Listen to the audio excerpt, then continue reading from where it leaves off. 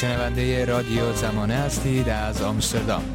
توی هر جامعه‌ای آدم‌ها با شرایط متفاوت، نگاه متفاوت و عقاید متفاوت در کنار هم قرار می‌گیرن. ولی گاهی پیش میاد که اقلیت‌هایی وجود دارن که این اقلیت‌ها از نگاه بخش دیگه جامعه به حاشیه رونده شدن. من سراغ یه اقلیت مذهبی رفتم و برام خیلی جالب بود که ببینم این اقلیت مذهبی چه تجربه‌ای رو در حوزه آموزش از سر گذرونده. چگونه مدرسه رفته، تو مدرسه چگونه بهش نگاه کردن و چه شرایطی رو داشته. تو این برنامه 2 مهمون داریم که در 2 دهه مختلف تحصیل کردن توی ایران. مهمون اول برنامه یه دختریه از دهه 80. من ازش خواستم تجربه‌ش رو با من به اشتراک بگذاره.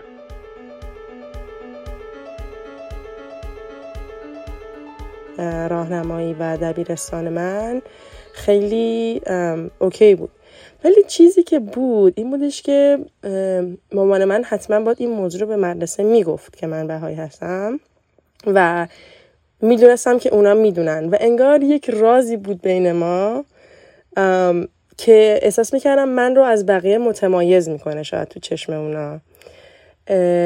این تجربه اولم بود. تجربه واسه دبیرستانم، سال اول دبیرستان من به یکی از دوستایی که تو دبیرستان داشتم گفتم که من بهایی هستم.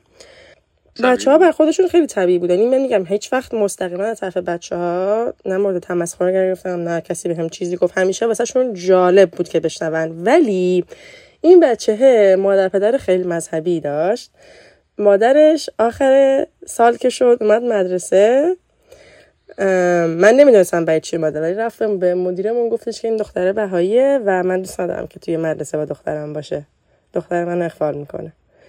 من فکر میکنم که این چیزایی که من بهش گفته بودم جالب بوده و احتمالاً با مادر پدرش شیر کرده بوده و مادرش ما گفت اینو دیگه ثبت نام نکنین و من اون یعنی واسه سال بعد دیگه من ثبت نام نکردم. من رفتم یه مدرسه دیگه توی همون شعبه ثبت نام کردم و اونجا هم باز انگار اون ناظممون میدونست که یک اتفاقی افتاده که من از این شعبه رفتم اون شعبه رفتم از یه مدرسه دیگه.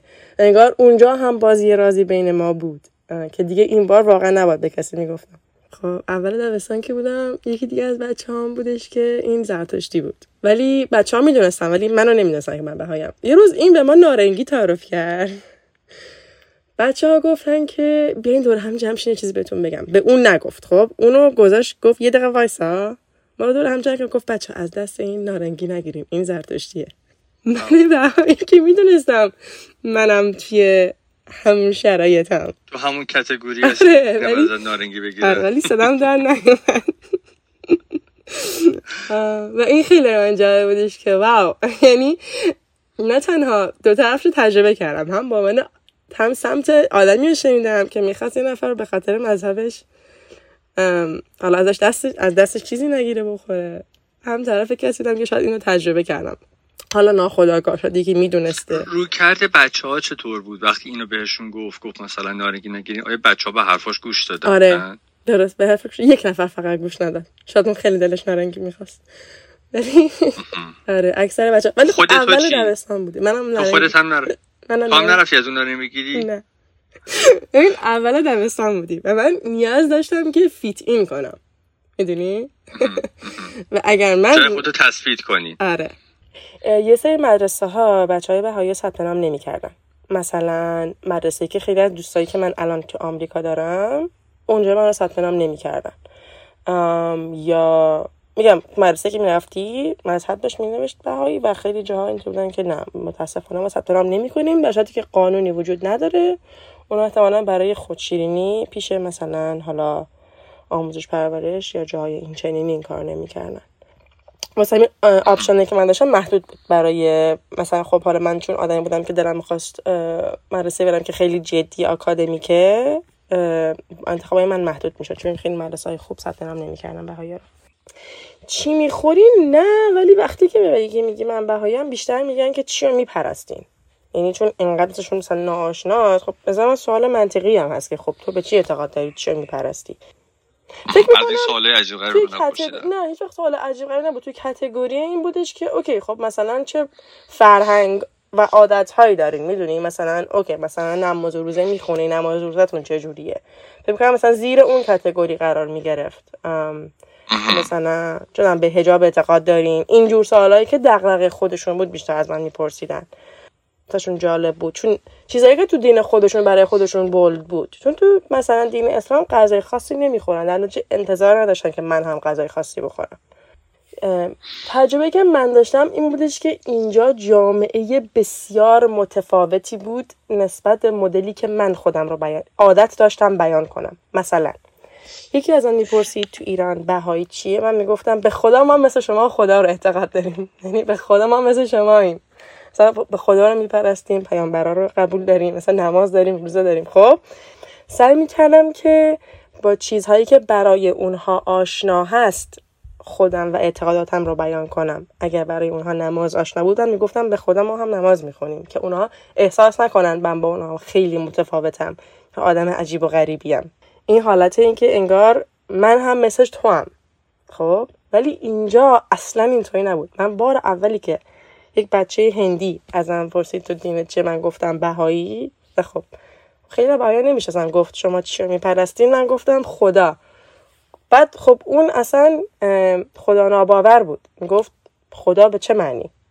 من انگار یه لحظه خیلی واسم این بستر فکریم جابجا شد که واو من توی یک دنیای جدیدی هستم با آدم‌های با عقاید جدید. من دیگه لازم نیست تعریف خودم رو نسبت به چارچوب قبلی انجام بدم. من میتونم یک تعریف جدیدی از خودم و اعتقاداتم داشته باشم نسبت به کسی که داره حرف منو میشنوه. و این خیلی جالب بود که انگار من خودم رو هم باید به دید دیگه نگاه میکردم که دیگه من لازم نیست شبیه آدم‌های قبلی باشم، من میتونم خودم باشم، چون اینجا خیلی عقاید دایورس تره و گوناگون تره. ولی میگم هیچ وقت توی آمریکا من نشد که کسی بابت عقایدم ازم بخواد مثلا دیسکریمینیشنی انجام بده، چیز عجیبی ازم بپرسه. دوستای ایرانی که اینجا داشتم شاید به همون روال قدیمی از من سوال میپرسیدن و خب بیشتر دلشون میخواست بدونن که ما مثلا انگار که اونها هم کوله باری از فکراشون رو با خودشون آورده بودن اینجا دیگه. درسته آره. آره به همون حالت بود. یعنی بازم به تو میرسیدن قوانین جدید تأثیری بر رفتارشون نمیذاشت یا نه آره همون حالت انگار من ایران هستم، انگار با ایرانی ها یک طور خودم رو تعریف میکنم، با غیر ایرانی ها یک طور دیگه خودم رو تعریف میکنم. تا روز آخری که تو دبیرستان بودم، یعنی من حتی وقتی که رفتم با بچه ها خداحافظی کنم و از ایران بیام بیرون، دوستای هم دبیرستانیم، اونجا هم سختم بود به سریاشون بگم، بیشتر رو حدس و گمان داشتن بچه ها. و خب مثلا به یکی دوتا دوستای صمیمی خب گفته بودم و میدونستم که اونا رازم رو نگه میدارن و خب اونا شاید بعد رفتن من این راز با بقیه شیر کردن که فکر نمی کنم هم خیلی گفته باشن. ولی حتی میگم اونقدر این موضوع یاد من مونده بود که مگوه که موقعی که داشتم باشون خداحافظی میکردم و از ایران خارج میشدم هم نگفتم لزوما به خیلیه، چون دیدم که چرا بگم. ولی یک بار من با بچه‌های بهایی صحبت میکردیم و من یه حرفی زدم که دیدم خیلی بچه‌ها با من مخالف بودن، بچه‌های دیگه بهایی. من احساس میکردم نمیتونم خود واقعیم باشم وقتی مجبورم یک قسمت از خودم رو قایم کنم. ولی بقیه دوستای بهایی معتقد بودن که نه، ما میتونیم خود واقعیمون باشیم حتی اگر که راجع به یک سری مسائل نمیتونیم صحبت بکنیم. ولی من همیشه حتی یک گوشه ذهنم اینو داشتم که این فرد نسبت به من ممکنه غریبگی احساس کنه اگر تفاوتمون رو متوجه بشه. یعنی غریبگی وجود داشت توی ذهن من متفاوت بودم، فقط اون فرد نمیدونست و من میدونستم و من احساس میکردم هیچ وقت نمیتونم خود واقعیم باشم و راحت راجع به عقایدم صحبت کنم، راجع به چیزایی که ذهنم رو درگیر میکنه صحبت بکنم، چون طرف مقابلم نمیتونه این رو بشنوه، نباید بشنوه.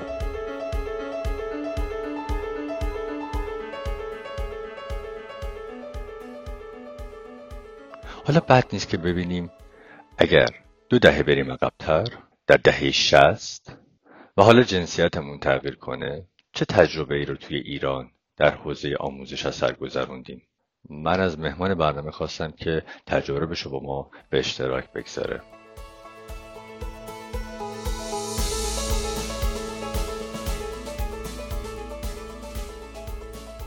ما خب اصولا توی مدرسه باید به مدیرامون و ناظمامون یعنی در جریان بودن که بهایی هستیم. به خاطر چی؟ به خاطر اینکه ما وقتی که چند روزای تعطیلی ما داریم در طی سال که اونا رو باید تعطیلی میگرفتیم از مدرسه و نمیرفتیم و قاعدتا باید مثلا میگفتیم که تعطیل هستیم و حتی نمیدونم فکر میکنم موقع ثبت نام هم این اطلاعات رو بهشون میدادیم، فکر میکنم، یادم نیست چون من هیچ وقت خودم ثبت نام نکردم، پدر مادرم میکردم، ولی معلم ها میدونستن بیشتر اوقات از طریق فرض کن ناظم ها به معلم ها انتقال داده میشد، یعنی که اینجوری نبودش که من به معلممون بگم، ولی به نظر می اومد که مثلا معلم ها از طریق ناظم ها میدونستن و بعد بعضی از بچه ها هم مثلا یه وقتایی سورپرایز شدیم، متوجه شدم که مثلا این از کجا میدونه.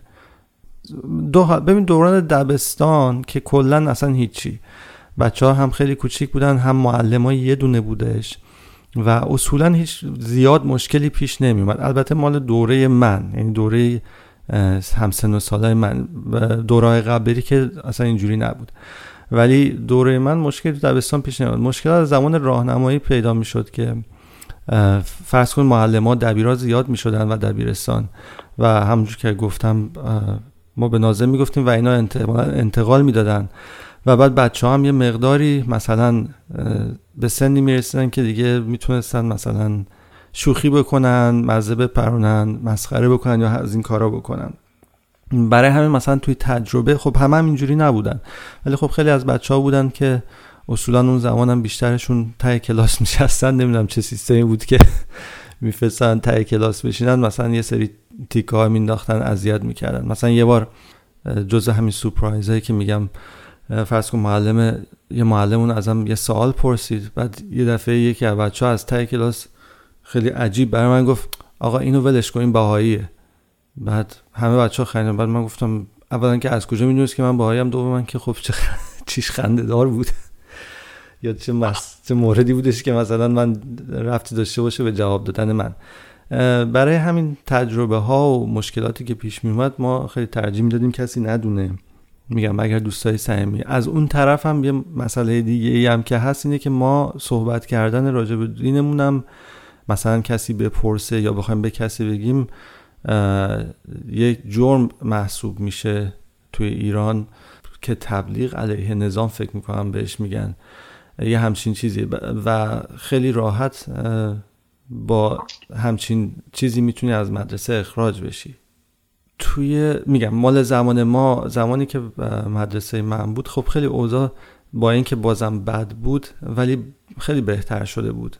ولی خب مثلا میگم حالا مثال اگه بزنم، برادر من که بزرگتر از منه، برادرم 8 سال از من بزرگتره، سال اول دبستان رفته بودن ثبت نام کنن، از مدرسه انداختنش بیرون، اخراجش کردن.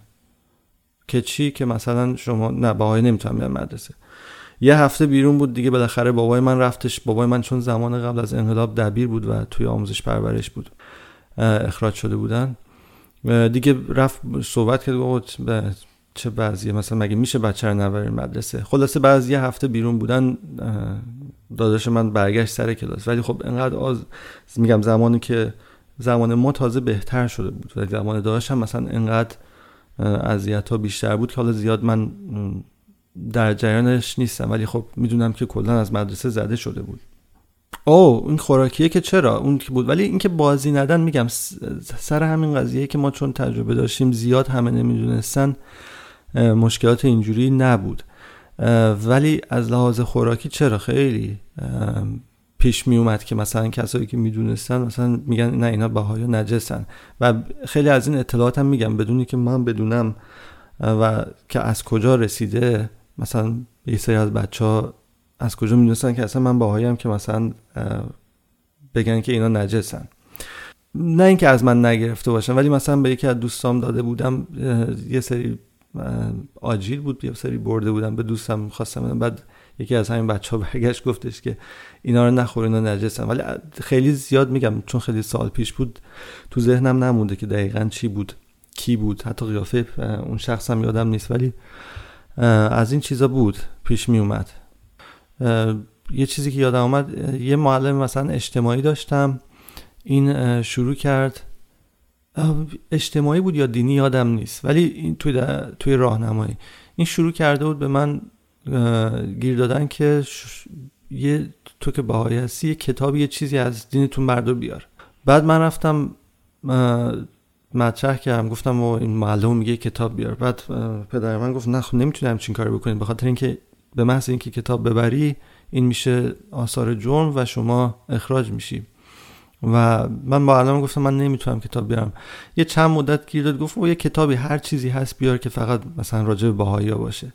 یعنی من بهش نگفتم که من اگه بیارم جرم ممکنه جرم محسوب بشه، ولی این قضیه هم جالب بود که یه مدت گیر داده بود کتاب بیاره. حالا نمیدونم قصد و غرضش چی بود، چون کاملا مشخص بود که آگاه بود از اینکه ما کی هستیم، چی هستیم، چی جوری کار، یعنی چه سیستممون چیه. چیز جدیدی نمیخواست بهش افزوده بشه. فقط خیلی فکر میکنم همون که بابام گفت درست بود، یعنی دنبال یه چیزی میگشت که مثلا باهاش بهونه درست کنه. همین معلما بودن که به اون سری از شاگردا مثلا میرسوندن که این مثلا این بهایی، اینا بهایی، یا شاید هم همین چرندیاتی که مثلا میگن آره اینا نجسن و اینجور حرفا. از این بدترش یه معلمی داشتیم، معلم پرورشی بود فکر میکنم، اومد سر کلاس و گفتش که یه دفعه شروع کرد، نمیدونست من توی اون کلاس بهاییم و یکی از دوستای صمیمیم که جلوم بود نشسته بود، اون فقط میدونست بهایی. شروع کرد اصلا یه دفعه بدون هیچی گفتش که یه مسئله هم که میخوام راجبش باهاتون صحبت بکنم، مسئله بهاییاست. حواستون باشه اینا خیلی خطرناکن. هر کس الان اینجا اعلام بکنه که بهایی، همینجا میبرن اعدامش میکنن. یعنی به همین لحظه من اونجا توی دلم خب میخندم، چون ما اون موقع مثلا نه ترس این چیزا داشتیم، نه ترس از اخراج شدن، نه مثلا از این چیزا ما نمیترسیم، چون برامون عادی بود و اصلا جزء یه جورای مقاومتمون حساب میشد و برای همین برام مهم نبود. بعد این دوست جلویم برگشت به من گفت، یعنی یواشکی برگشت من گفت این چرا اینجوری میگه، چرا بهش نمیگی دروغ میگه؟ گفتم ولش کن بذار حرفاشو بزنه، چون میگم عملا هم نمیتونستم کاری بکنم که بلندشم یه دفعه بگم آقا اگه شما حرفی که میگی درسته خب بیا من بهاییم، چرا اعدامم نمیکنی همینجا. یعنی خیلی دوست داشتن که بترسونن بچه‌ها رو از مثلا ارتباط داشتن با ما.